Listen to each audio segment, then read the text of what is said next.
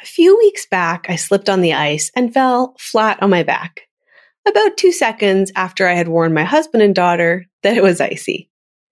As I laid in the snow laughing, it reminded me of another time a few years ago when I had a similar slip, but a very different reaction, where instead of laughing it off, my inner perfectionist jumped out and started reminding me of how I wasn't living up to expectations. In this episode, I'll explain why that inner perfectionist gets in the way when it comes to productivity and why I'm practicing getting comfortable making mistakes. Okay, let's dive in.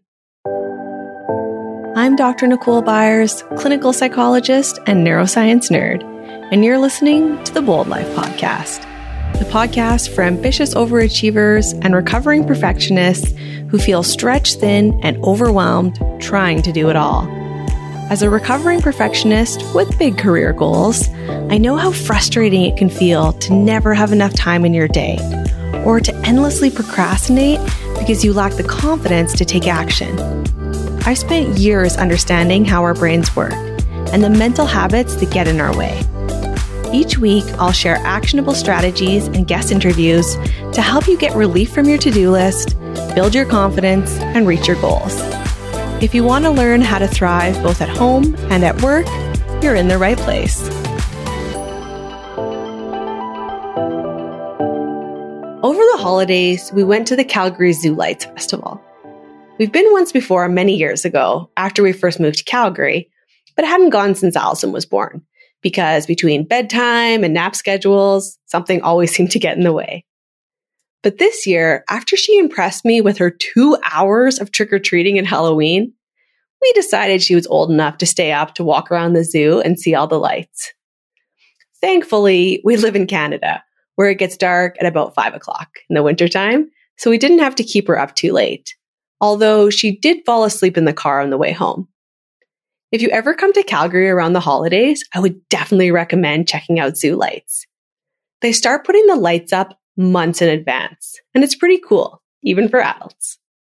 They have lights in all the trees, animal-shaped lights, even some dinosaur light displays in the Dino Park. So this December in Calgary, it's pretty cold and it's icy. We had our ski suits on and our winter boots, and we were being cautious walking around. We were cutting through the park to get to some more lights, and I could see that the edge of the park was really slick. I could see the ice on the ground. I had just warned Jason and Allison to be extra careful.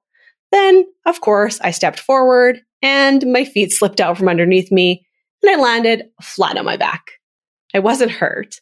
The layers of clothes and the fact that I'm pretty short, so I don't have that far to fall, probably helped. And we all started laughing. If you've been listening to this show for a while, you know I'm pretty clumsy, and a lot of my stories involve me falling or dropping things.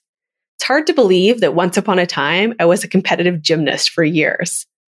And this fall at the zoo reminded me of another fall many, many years ago when I was back in my first year in university. Really similar situation. It was winter, and at the time I was living in Edmonton, which is just as cold, if not colder than Calgary.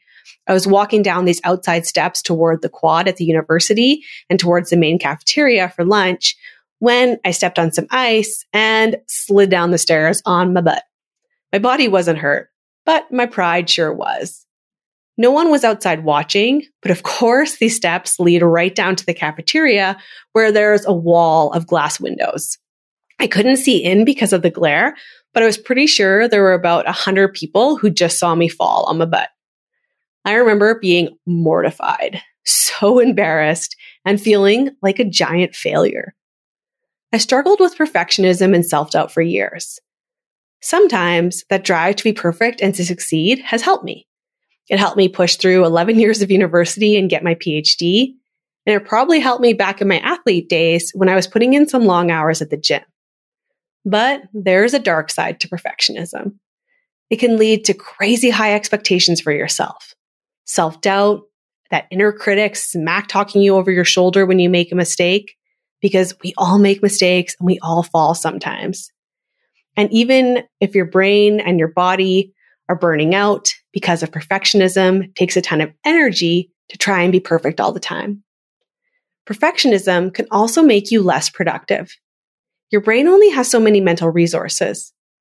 Holding yourself to unreasonable standards, constantly doubting yourself and feeling like you're not working hard enough or you're not good enough and needing everything to be perfect drains those mental resources. I know it seems counterintuitive, but because of how your brain works, trying to be perfect and worrying about mistakes actually makes you more likely to make mistakes. I know, right? Have you ever been trying to remember someone's name, for example? Maybe the name of a famous actress or someone that you used to work with years ago, and it's right on the tip of your tongue, but you just can't seem to remember it? Then, 5 hours later, when you're driving home or you're in the shower, it comes to you out of nowhere, right? That's totally normal. What happens in your brain in these situations is when we're thinking too hard about something, it can essentially burn out the brain cells around that bit of information. The cells of your brain become inhibited because they've been firing too much or they've been working too hard. So basically, they need a break. That's why it's easier to come up with that name when you're not thinking so hard. Your brain's had time to rest. Works the same way with other mistakes. The harder I'm thinking about not making a mistake, the more my brain is burning out.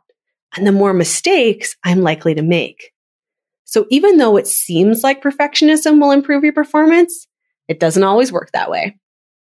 Perfectionism can also lead to procrastination, which we know isn't a great productivity strategy. I'm sure you've been there before. Endlessly proofreading emails before you hit send just to make sure you have the wording right, or getting stuck in that pattern of overthinking decisions, working on projects forever because you can't decide what the perfect solution might be, or maybe there isn't even one. So you procrastinate or take way longer than you need to on tasks because that inner perfectionist and inner critic wants it all to be done the right way. Sound familiar?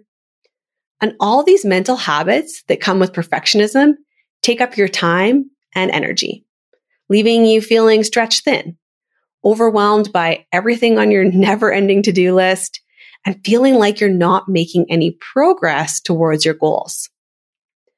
I've worked hard over the years to tame my inner perfectionist, which helped me react very differently when I fell more recently compared to when I slipped all those years ago. Here are 3 strategies I use to help keep that perfectionism and overachieving in check, and to actually get more done in my day. Strategy number 1 to get more done if you're a perfectionist. Give yourself time limits for tasks. Remember back in your university or college days when you had a final paper due at the end of the term and you had months to work on it, but reliably you would start it just a few days before and put in a couple of all-nighters to get it done? Yeah, me too. Because when we have too much time, we tend to be less productive. Our brains need a little bit of motivation, of pressure.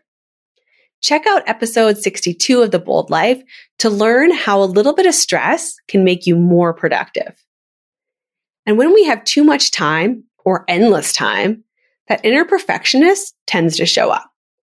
Because I have all day to work on this report, my brain can overanalyze and obsess about every word. Reread it a million times to make sure I have it just right. It's a good thing to want your work to be of high quality. But keep in mind what this decision means you're giving up. If you spend all day working on one client project, does that mean that you're falling behind on other projects? Or you're not taking time for yourself? Things like staying late at work and skipping breaks.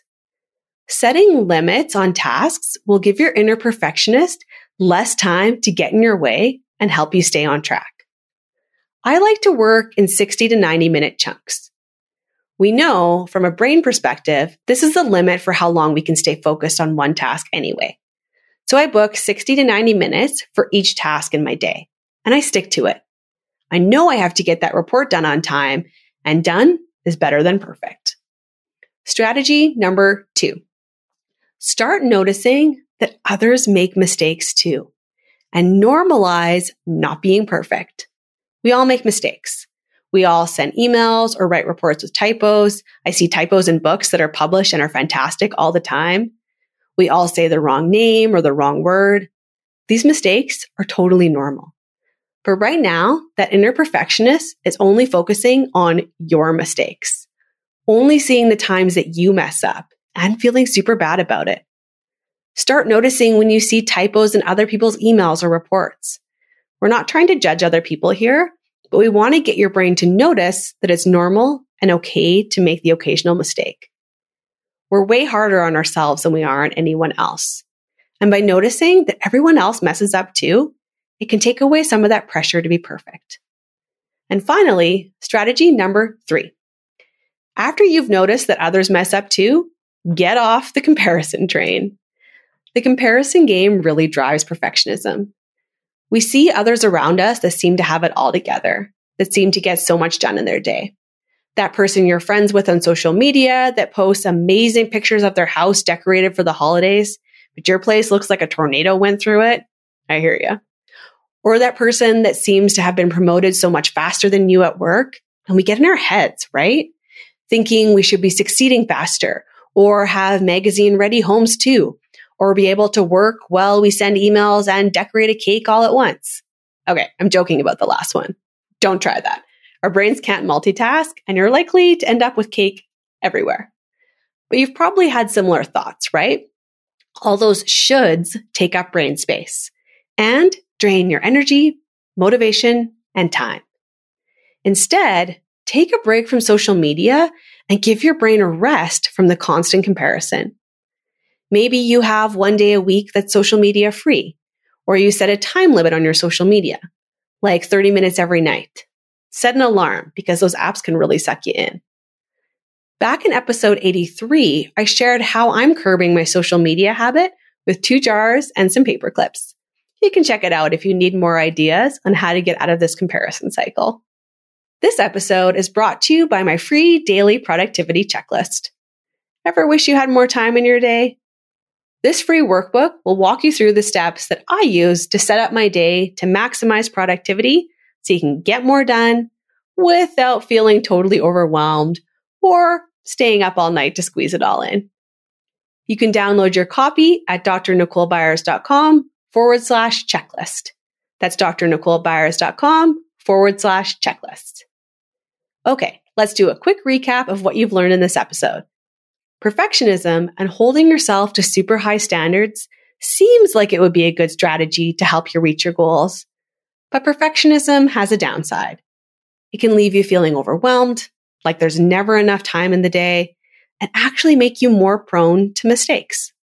Just like any of our mental habits, retraining your brain to have more realistic expectations of yourself takes time. But with some specific strategies, you can get out of that mental habit and get more done in your day, with time and energy to spare. Okay, that's a wrap. Thanks for tuning in. I'm Dr. Nicole Byers, and this is the Bold Life Podcast.